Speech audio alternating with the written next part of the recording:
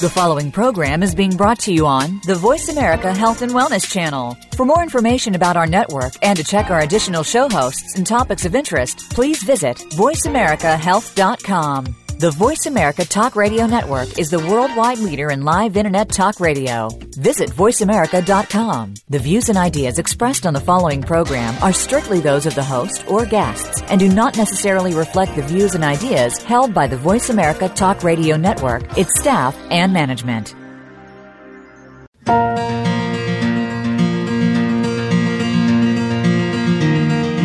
Too often, we rely solely or primarily on conventional medicine to treat symptoms and disease. But these can mask the problems, so we never get to the root cause of the disease.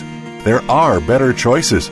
Welcome to Generation Regeneration with your host, Sandra Guy Malhotra. Conventional medicine does play an important role in effective treatment, but even more important are the daily lifestyle, food, and spiritual choices we make. Now, here is Sandra Guy Malhotra. Hello everyone, I'm Sandra Malhotra, your host for Generation Regeneration. Thank you for joining me. Today our guest is orthopedic surgeon Dr. Christopher Naji, who is also a strong proponent of preventative and holistic medicine, kind of like an awesome surgeon by day and Cape Crusader for holistic healthcare by night. Hello Dr. Naji and welcome to the show. It's great to have you here. Hey, thanks. I'm happy to be here. I'm looking forward to talking with you about health, wellness, and anything in between. Awesome. All right. I'd also like to welcome our listeners to Generation Regeneration. Our goal with the show is to provide information and support for those who want to regenerate their bodies, minds, spirits, and relationships to others and to the planet. So today, we're going to discuss ways to regenerate the body with Dr. Naji as we get ready to embark on a fresh new year. So, Chris, you're a board-certified orthopedic surgeon, but also have a strong interest in preventative medicine and pursued a fellowship in age management. Can you explain what you learned during this fellowship that wasn't covered in medical school? Oh, sure. Yeah, I'd be happy to. And that to some may seem a little bit like a paradox. Here's a person who's an expert in bone and joints and muscles, and how does that meld with an age management type practice or age management? And honestly, I learned quite a bit in my age management fellowship and in the training I've taken, far different from what I learned in medical school. You know, in medical school, a lot of times you're learning about the treatment of diseases, and the treatment of diseases specifically with drugs or surgery per se. And, you know, I've been in practice since 1996. Actually, graduated medical school in 1990. So, you know, I've been mostly a straight line orthopedist until about 2009 or so, and that's when I started, you know, asking some questions about, you know, is what we're really doing in modern medicine helpful? Is it correct? Are there other alternatives? And that's kind of what fueled the fire for me to dig a little deeper. And as part of digging deeper, I did a fellowship with the American Academy of Anti-Aging Medicine and also with Cenegenics, age management training, and started to look at health overall. You know, as you well know and our listeners well know, you know, in medicine today we have different specialists, a gastroenterologist for your intestines, a neurologist for your brain, an orthopedist for your bones, a dermatologist for your skin. And, you know, each doctor practices his little subspecialized section, but in many ways, no one's looking at the body as a whole.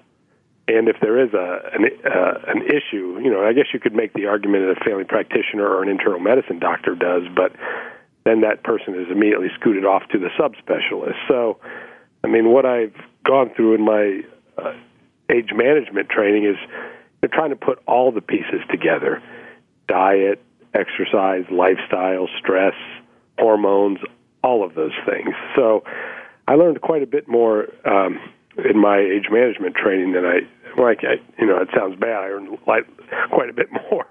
I learned a lot of different things that were not really on the radar as much when I was traveling through medical school. Yeah, that's awesome that you wanted to broaden your horizons and take a look at the big picture. When we talked before, you had mentioned that age management focuses a lot on hormone replacement. Can you elaborate on that and hormone therapies and what they can be beneficial for and what some of the risks may be? Oh, absolutely. And that's always a controversial topic. And asking the question, what did you learn in your age management training you didn't learn in medical school? Well, hormone replacement is a very good representation of that. Basically, in mainstream medicine, you don't really learn a heck of a lot about hormone replacement. You're more likely to learn about the drug that's utilized to treat a hormone deficiency that a person develops as a natural part of aging.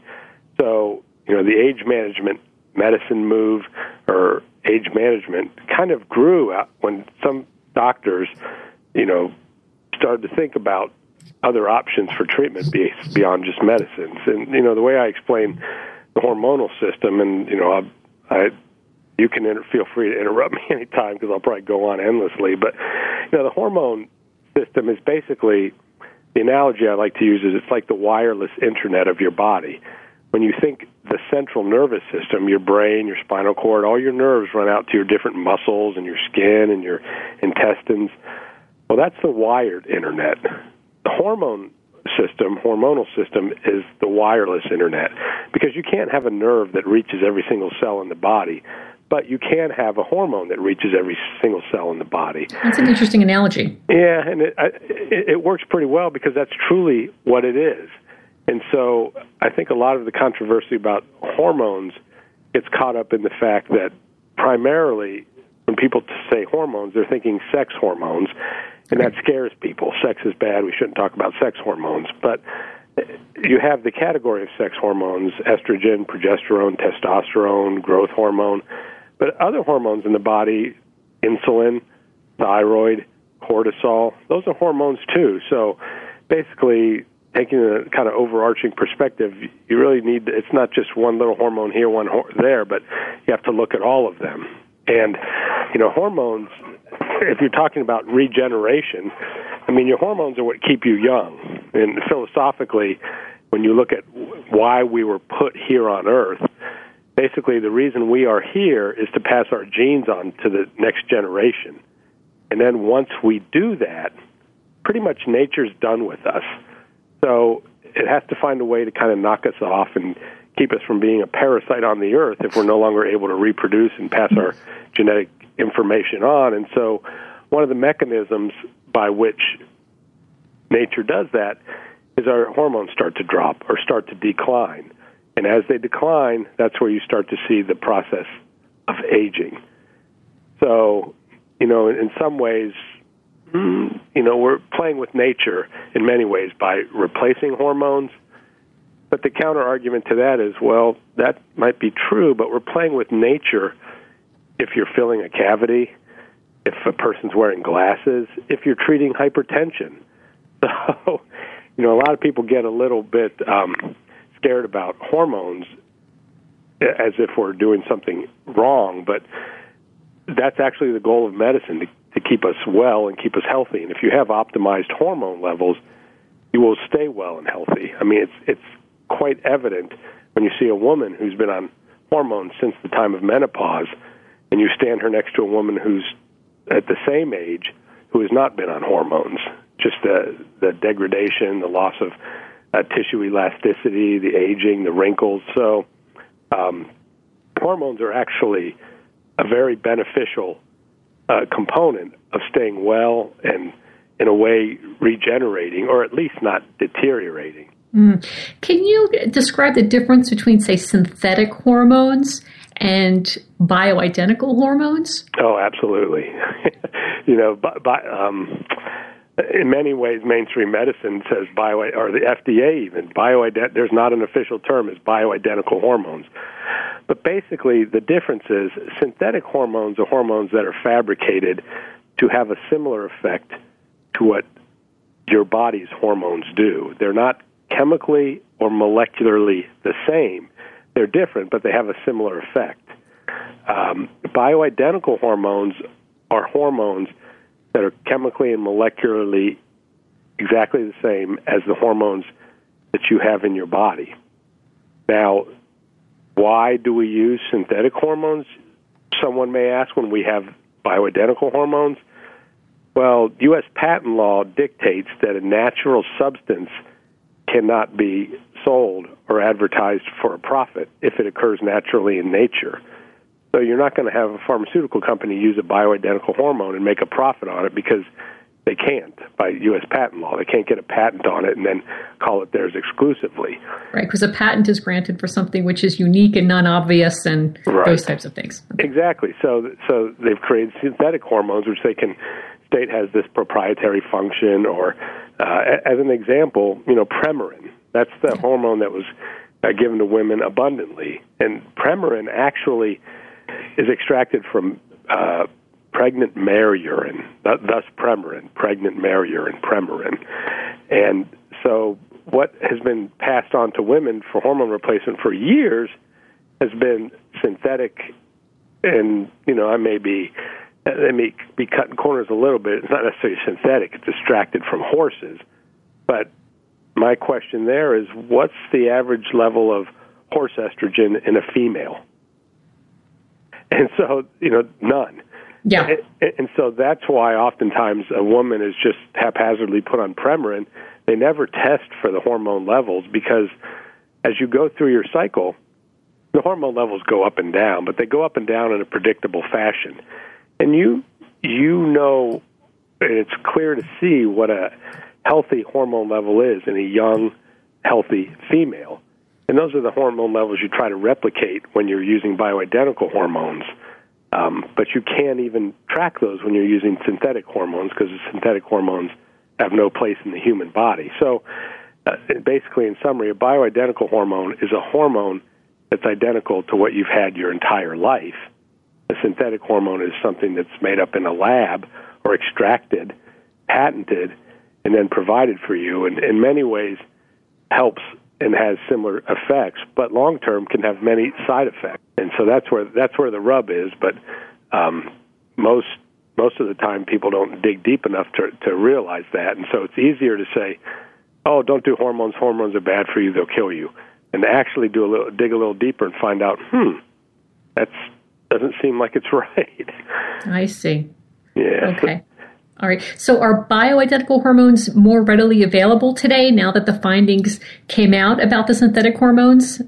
Well, they are. I mean, fortunately, more and more doctors are jumping onto the bandwagon because they're starting to see that some of the typical treatments that we provide really don't work that well, in some ways cause damage.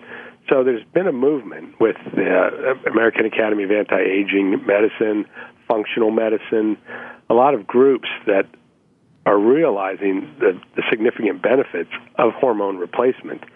And, I mean, typically, it's not that hormone replacement is bad. It's that poorly done hormone replacement is bad. So it's not something that the average practitioner is terribly familiar with unless they've taken an interest in it on their own and educated themselves, and then they can provide that to their patients. So it is becoming more recognized, more widespread, and as some progressive-minded physicians are looking more to find out what they can do to help their patients rather than just pacify their symptoms, more and more doctors are picking up treatment with bioidentical hormones. I see. Okay. Which is one piece of the puzzle of staying well or staying healthy longer. Okay. Very good. Okay, thank you for explaining the difference between those different types of hormones. We're going to take a short break right now, and when we come back, we can continue discussing what you have referred to as a hormone-healthy lifestyle. So, thank you, everyone. We're talking about real health care with orthopedic surgeon Dr. Christopher Nagy today. This is Sandra Malhotra with Generation Regeneration, and we'll be back after this short break. Thanks for joining us, and stay tuned in to learn more.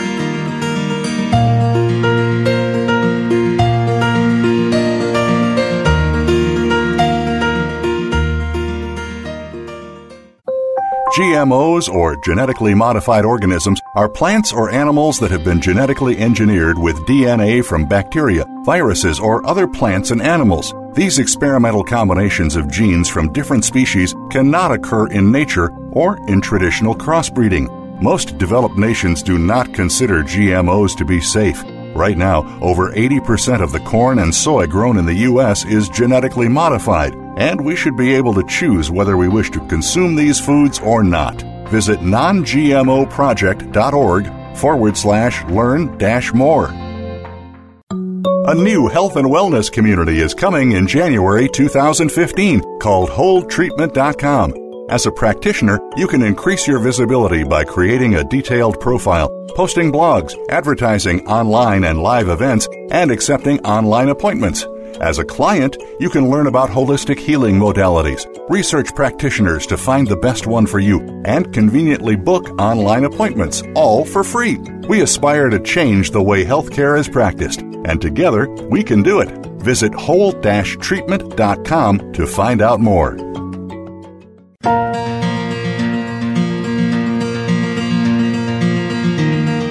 This is Generation Regeneration with Sandra Guy Malhotra. To connect with Sandra, send an email to sandramalhotra@wcubedcommunity.com or tweet at Sandra G. Malhotra, #WeAreGenR. She looks forward to your comments. Now back to Generation Regeneration. Welcome back to Generation Regeneration with Sandra Malhotra. Today, orthopedic surgeon Dr. Christopher Nagy is educating us about real healthcare. And right before the break, we were talking about the difference between synthetic and bioidentical hormones.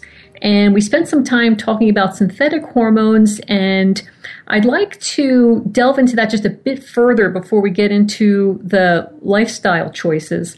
There was a very publicized Women's Health Initiative study that showed a correlation between synthetic hormones and cancer. So before we move on to the lifestyle issues, can you comment on that, Chris?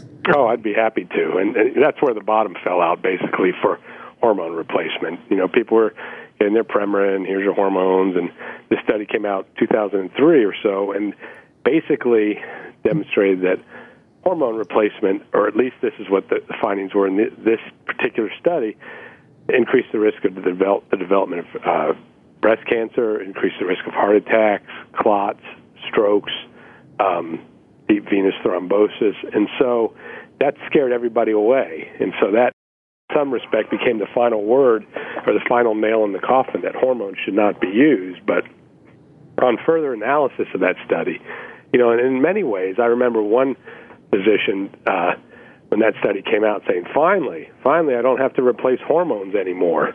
You know, because now I have this piece of literature saying that hormone replacement is bad. But on further analysis, when you look at the group of patients that were treated in the Women's Health Initiative, the average age in that study was 63 years old.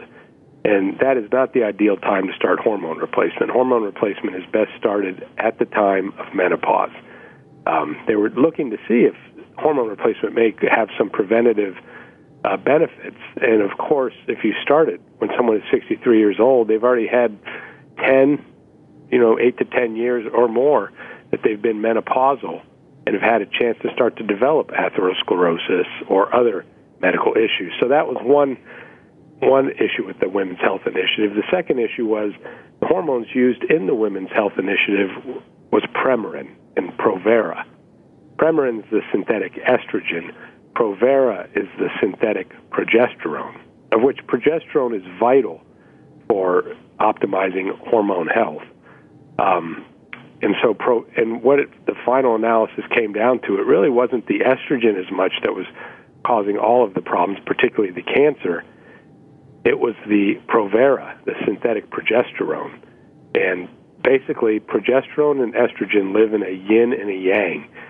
Estrogen says grow, grow, grow, develop, and progesterone says calm down, relax, don't turn into cancer. The studies have shown that the higher a woman's progesterone level, the lower her risk of all-cause mortality. And that means basically dying of anything. So the major culprit in the Women's Health Initiative was actually the synthetic progesterone.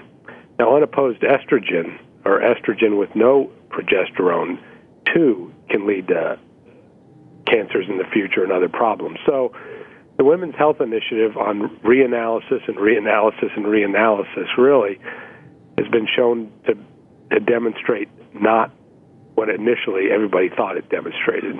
Hormone replacement is still a good thing, but you have to use the right hormones, bioidentical, and the right, and they have to be used in the right ways, whether that's transdermal or oral. There's a bunch of little issues there, too. So the study that scared everyone away turns out not to be the be-all, end-all. As science always evolves. No one can say anything with 100% certainty for the most part. Of course, death and taxes. But science continues to evolve, and if you stop listening to what it's saying, as we all did when the Women's Health Initiative came out, you're never going to make progress. So, and you mentioned a little bit earlier before we went to break about a hormone-healthy lifestyle. And what I found, if you want to reap the benefits of hormone replacement, you need to live a lifestyle that would accompany and provide those benefits for you. In modern day life, we basically are used to going to the doctor giving us a pill and waiting around for that pill to make us better. And if there's one thing that can be said for pharmaceutical drugs, they generally work pretty quickly and pretty effectively initially, but over the long term, not so well, and ultimately could lead to your demise, basically. Yes. So, and one's considering utilizing hormones, for health benefits, wellness benefits. You also have to lead a hormone-healthy lifestyle, is what I tell people, and that consists of your diet, which really needs to be real food. With all the processed, packaged, edible food-like substances we have these days, it may be something to feed our stomach, but it's not feeding our cells or our body. So part of a hormone-healthy lifestyle is eating a whole foods-based diet. Number two is also engaging in some type of physical activity.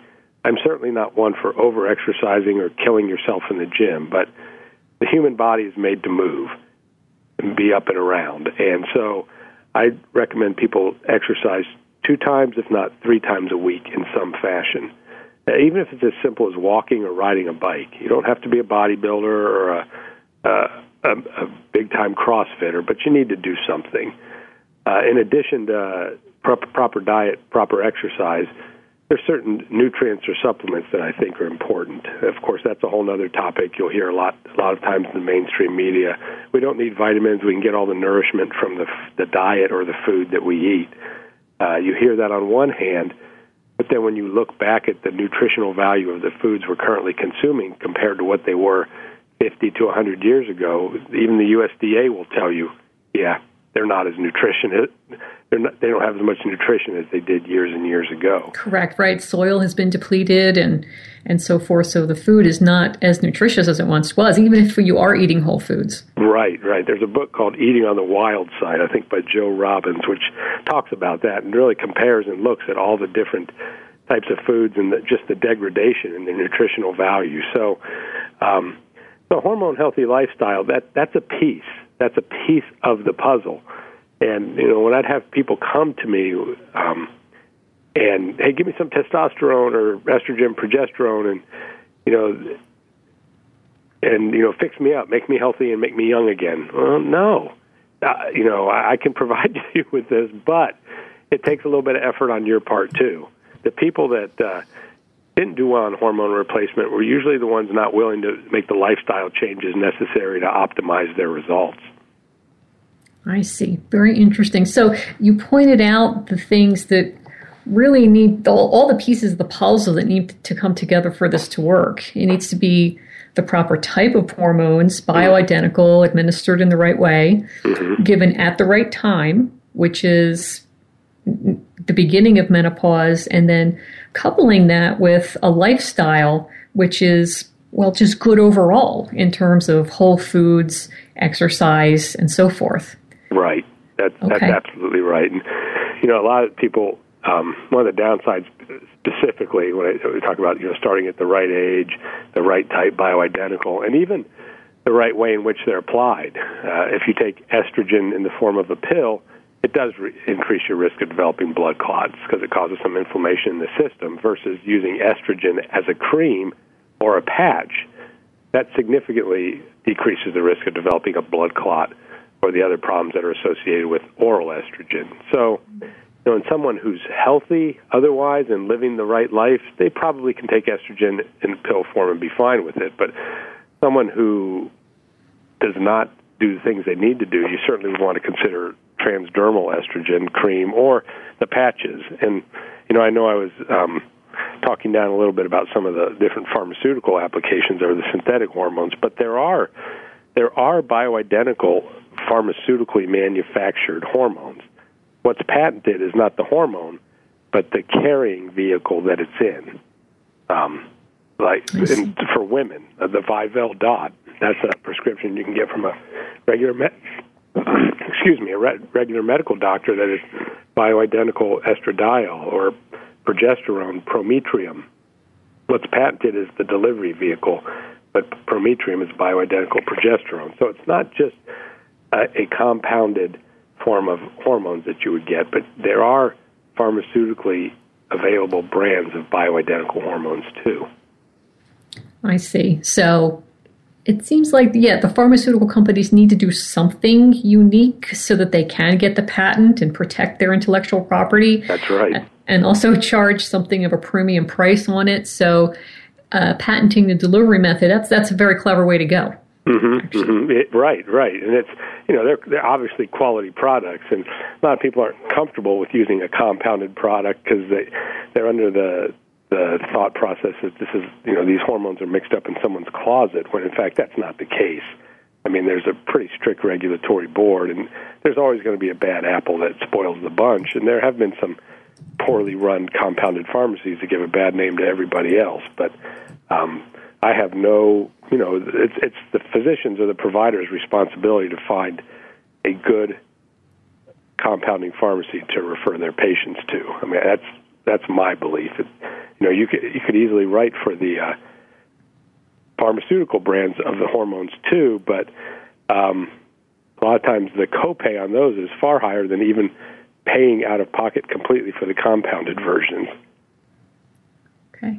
Very interesting. Yeah, thank you for clarifying the results of the Women's Health Initiative, because that was a very loud study, and that may be resonating in people's minds still. So thank you for pointing out the nuances to that and the proper way to approach hormone therapy. Absolutely. Yeah, so on that note, let's get ready for another short break. We are here today talking about real health care with orthopedic surgeon Dr. Christopher Nagy. This is Sandra Malhotra with Generation Regeneration, and we'll be right back after this short break.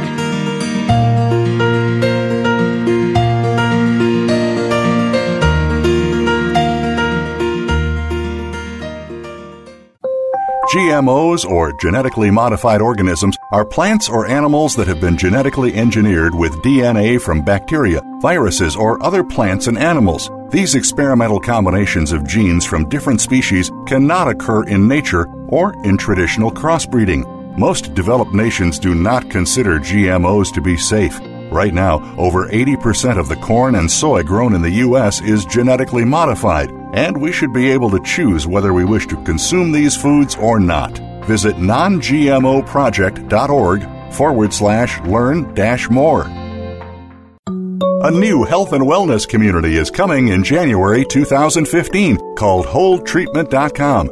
As a practitioner, you can increase your visibility by creating a detailed profile, posting blogs, advertising online and live events, and accepting online appointments. As a client, you can learn about holistic healing modalities, research practitioners to find the best one for you, and conveniently book online appointments, all for free. We aspire to change the way healthcare is practiced, and together we can do it. Visit whole-treatment.com to find out more.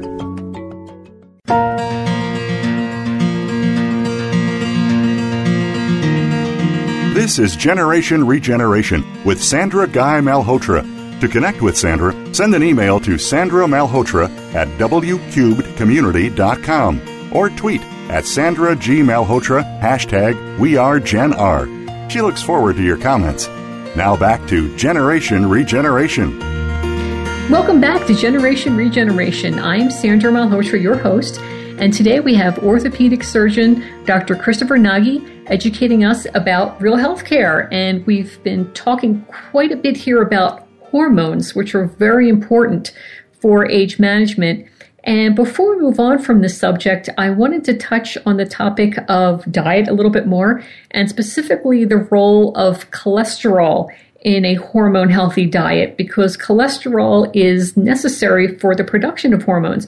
So in the show that we did earlier in the month, we focused on what we called nutrition hypothy-myths, and we talked about the lipid hypothesis, where the correlation between cholesterol and heart disease was made, and we were encouraged roundly to avoid cholesterol. And now we're learning that that is not the healthiest way to go for mental health. Dr. David Perlmutter has focused on that quite a bit in his book, Grain Brain. And also, it's going to be important for hormonal health because cholesterol is the basis. So, Chris, can you elaborate on that point, please? Oh, absolutely. And, cholesterol is a vital nutrient, and it's a part of every cell in the body. And unfortunately, it's been given a bad name because of the lipid hypothesis. Cholesterol serves as the foundation for building hormones. If you have cholesterol is vital to the brain. If you look at the brain, the dry weight of the brain is 60% cholesterol. So when you think about that, knocking cholesterol levels down to near to nothing is actually dangerous. And studies show the lower your cholesterol, the higher your rate of dying a violent death or suicide or depression. Dementia also, right? Dementia, absolutely. Multiple sclerosis. And unfortunately, we're still living under the guise of the cholesterol hypothesis. The cholesterol medications are a huge business, $29 billion a year, I think, in 2013.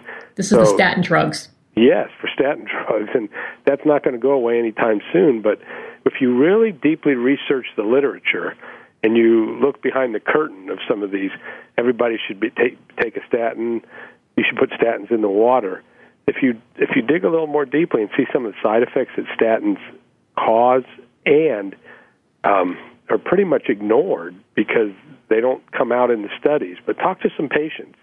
Any medication that causes chronic muscle soreness, amnesia, all kinds of problems, erectile dysfunction.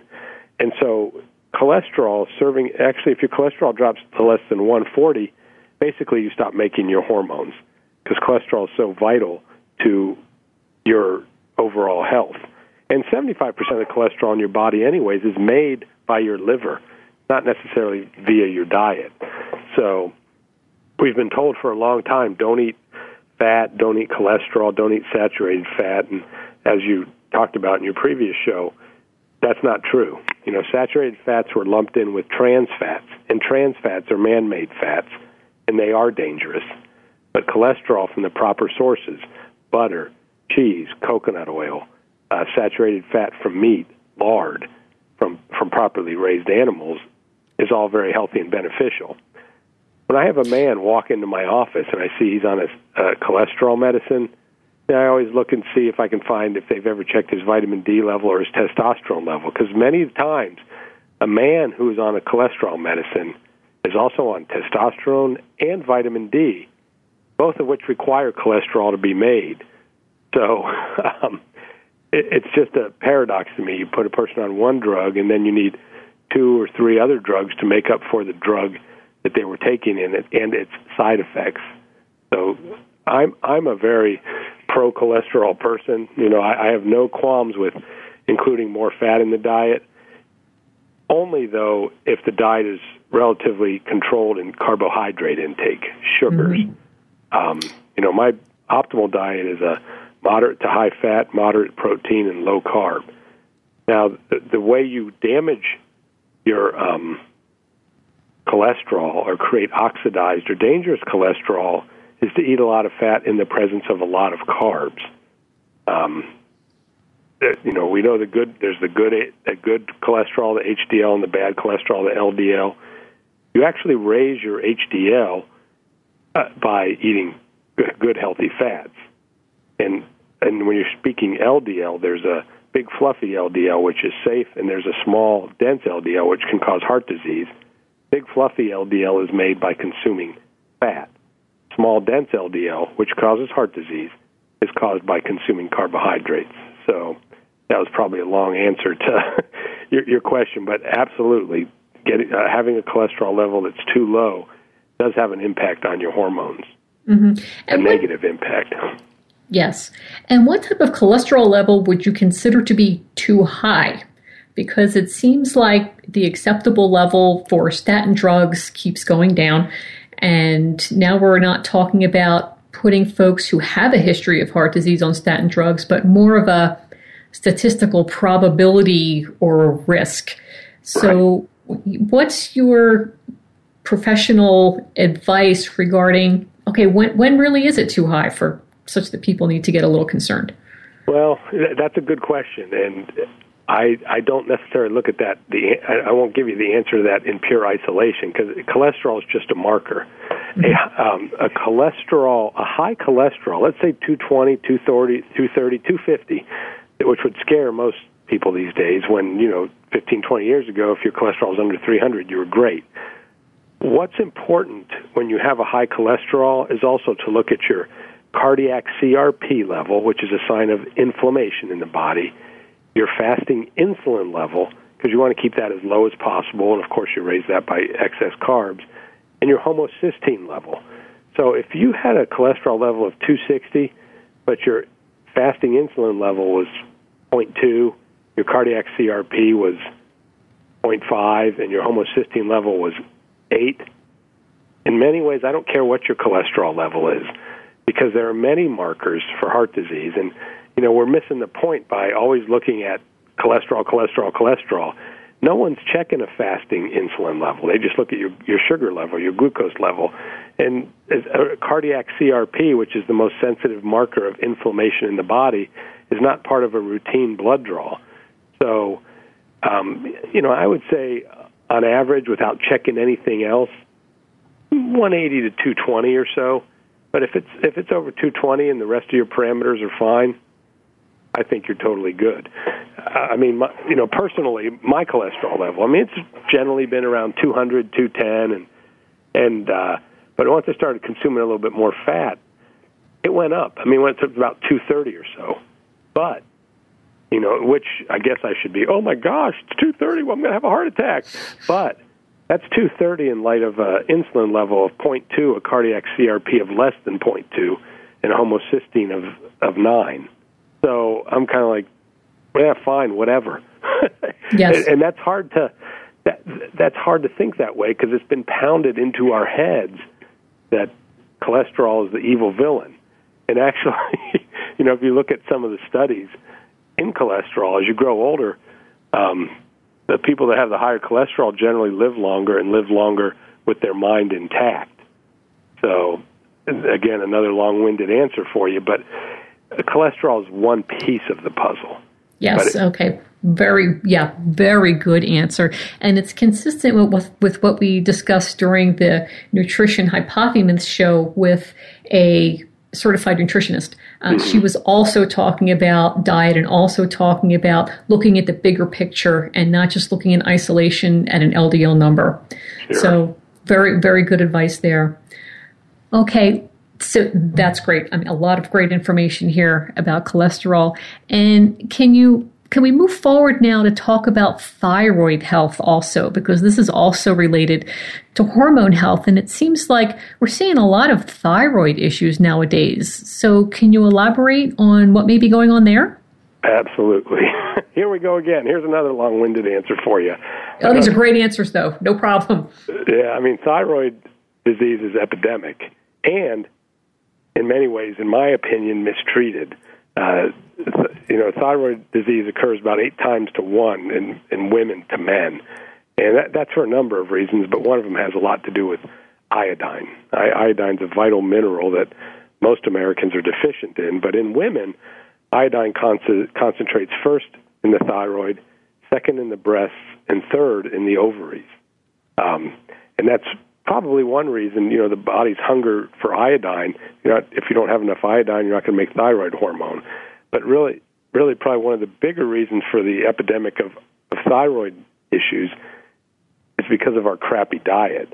I'm sure you've probably heard of the term Hashimoto's thyroiditis, which is pretty much an autoimmune disease where the body attacks the thyroid itself.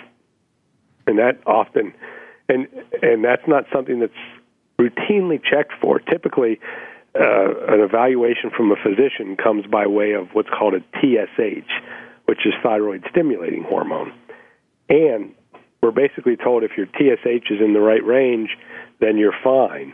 When in fact, TSH it's not normal. It may be normal in people that are, well, let me try to reword that a little bit. If you have any medical problems going on, whether it be diabetes, autoimmune disease, obesity, a TSH is not a reliable indicator of how well your thyroid is functioning. And so routinely a TSH is checked, and if it's less than 2, or for some physicians less than 4, that's fine. Thyroid's working fine.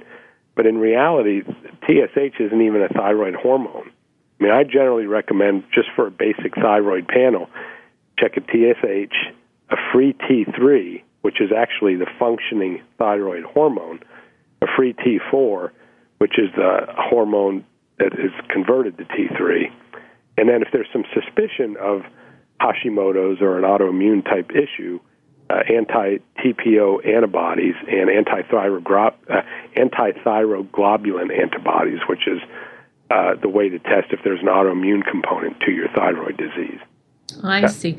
So again, you're recommending a more comprehensive set of data to figure out what's going on with thyroid health. Oh, absolutely. I mean, there's books out there. My tests are normal, but why am I still having symptoms? You know, the TSH test, in my opinion, is in many ways used to deny patients appropriate care. Now, your TSH is in the normal range, so you're normal. Well, what does that mean? Why don't we check my other, my free T3, free T4? So there's a lot of patients out there who are not being well served by only checking their TSH and then denying them treatment without looking at the entire picture. Interesting. Okay, very good point. And that brings us again to a short break. So we are talking about real health care with orthopedic surgeon Dr. Christopher Nagy. This is Sandra Malhotra with Generation Regeneration, and we'll be right back after this short break.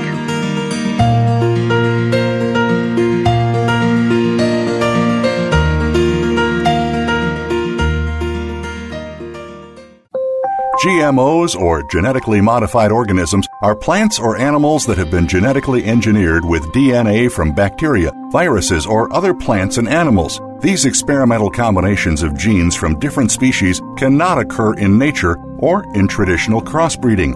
Most developed nations do not consider GMOs to be safe. Right now, over 80% of the corn and soy grown in the U.S. is genetically modified, and we should be able to choose whether we wish to consume these foods or not. Visit nongmoproject.org/learn-more. A new health and wellness community is coming in January 2015 called WholeTreatment.com. As a practitioner, you can increase your visibility by creating a detailed profile, posting blogs, advertising online and live events, and accepting online appointments. As a client, you can learn about holistic healing modalities, research practitioners to find the best one for you, and conveniently book online appointments, all for free. We aspire to change the way healthcare is practiced, and together we can do it. Visit whole-treatment.com to find out more.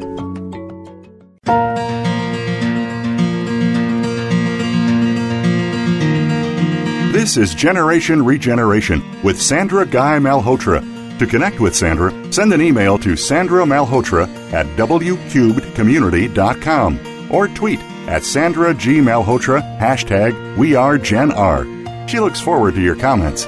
Now back to Generation Regeneration.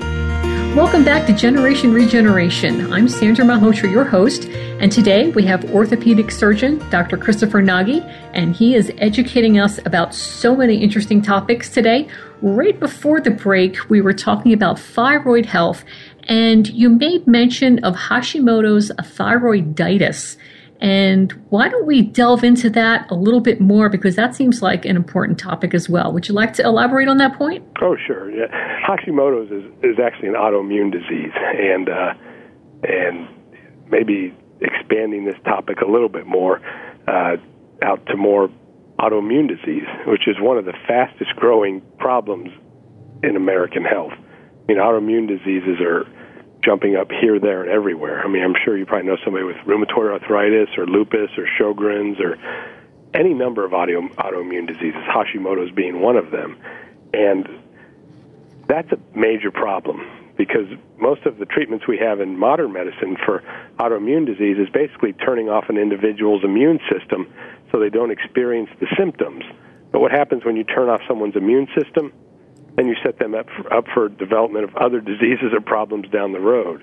So autoimmune diseases or problems are a big issue. Psoriasis is another one. Just thinking off the top, there's hundreds of autoimmune diseases, and we all have individual names for each one, but basically, globally, they are just a manifestation of the same root problem. And this is a little bit of an area of passion for me because most people think they need to get their autoimmune disease treated, and actually it can be reversed. And we're not telling them that in modern medicine. You have psoriasis, okay, you need to take this drug. You have rheumatoid arthritis, you need to take this drug. When in fact, if you address the root cause of why the problem happened in the first place, you can significantly ameliorate individual symptoms or even reverse their disease. And that's not an option that most people in modern medicine receive. As far as the genesis of autoimmune disease, most of it arises from what's termed a leaky gut, or if you want to be official about it, increased intestinal permeability. And just briefly, what that is, we have trillions of bacteria that line our intestinal tract. And if we have good bacteria, we're generally healthy, vibrant, and well. If we have a balance of bad bacteria, then we're likely to become sick, develop autoimmune disease, or any other problem. And so Hippocrates, the father of medicine, said, all health starts in the gut. And though he didn't have the means by which to prove that those thousands of years ago when he said that, he's actually quite right. We're finding out more and more, and as you see in the literature, the value of having a healthy microbiome or probiotics. But the genesis of autoimmune disease is generally leaky gut. And what leaky gut is when you continue to consume substances that irritate your gut, particularly the two most common are wheat and dairy. You continue to consume those substances, and you don't feel anything immediately, but what happens is they irritate the gastrointestinal lining or the gut lining, and they break down what are called the tight junctions. So what, in essence, they do is let undigested food leak out into the system that should not be there. And along with that undigested food can leak out some of those bad gut bugs. Your immune system mounts a response to protect you, but after a series of assaults over a number of years, the immune system may go off track and start attacking your own body parts. And whether it be Hashimoto's or psoriasis or lupus or rheumatoid, that's how autoimmune diseases develop. So if you want to, and the problem is, in medicine, we allow those we tell people they're fine until the disease develops. There are now blood tests available with what are called predictive antibodies that can test how your immune system's functioning and predict 5-10 years ahead of time, you're at risk for thyroiditis or psoriasis or rheumatoid. But unfortunately, that's not a test that's standardly used in medicine, though.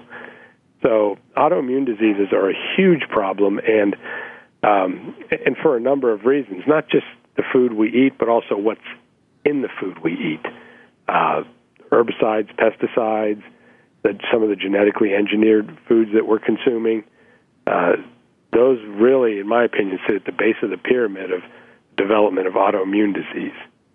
So very interesting. Yeah, very interesting how you point out the underlying root cause to all of these autoimmune diseases, which may seem very separate and discrete, but they're not. If you really dig into it, the one root cause is leaky gut. And you had mentioned wheat, so that would be the gluten portion of wheat? Absolutely. Well, yes, gluten is the main one we hear about, but there's a number of different gut-irritating proteins that are in wheat. Gluten's the main one, and the sad part about that is a lot of times conventionally, if your doctor tests you for that, it tests for one antigen that may cause it. And there's actually 12 and maybe even more.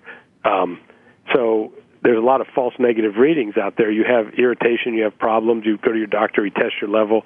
Oh, you're fine.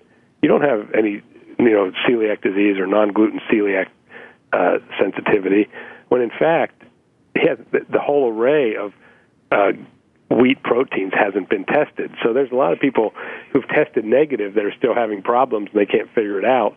It's because only one of the substances has been tested when there's many more than that. So I see. So are you and your family mainly wheat-free as far as your diet goes? Personally, and part of the area of interest for me is I have two daughters that are have non-celiac gluten sensitivity, developing eczema, skin rashes, and, skin rash is just an external manifestation of something deeper. And so being that I was in this field, I did some testing with Cyrex Labs. They're kind of the premier gluten sensitivity testing organization. I did some testing with Cyrex Labs, and sure enough, one of my daughters had gluten sensitivity, another had gluten sensitivity and a leaky gut, because she tested positive for antibodies to what's called LPS, which is what's in the cell walls of bacteria. So after getting that information, at first you're like, oh, gee, look at this. But now at least we're empowered to do something about it. And so we went gluten-free, healed her gut, both of their guts basically by certain nutrients, and no more eczema. So, we're pretty much gluten-free. Now, are we 100%? Well, the girls are. My wife and older daughter, not so much. And but we're probably 95% gluten-free as a family. Okay, very good. A lot of interesting information today. Thank you so much. And we're going to have to wrap it up because that's about all the time that we have. So I would like to thank you once again, Dr. Nagy, for sharing your wisdom and insights about real healthcare. A lot of great stuff there. Certainly. Happy to be here. And you can follow Christopher K, as in Kilo, Nagy, that's Nagy, on Facebook and receive his helpful posts about holistic health and wellness. That's actually how we found each other. I'd also like to thank everyone for listening to Generation Regeneration today and for being part of the Gen R movement to regenerate our bodies, minds, and spirits. Join us again next week. Until then, let's have more fun on Twitter at Sandra G. Malhotra, #WeAreGenR. Namaste.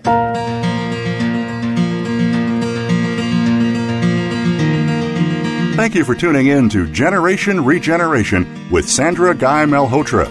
Please join us again next Tuesday at 3 p.m. Eastern Time and 12 noon Pacific Time on the Voice America Health and Wellness Channel. In the coming week, think of the changes that you could make to regenerate your body, mind, and spirit.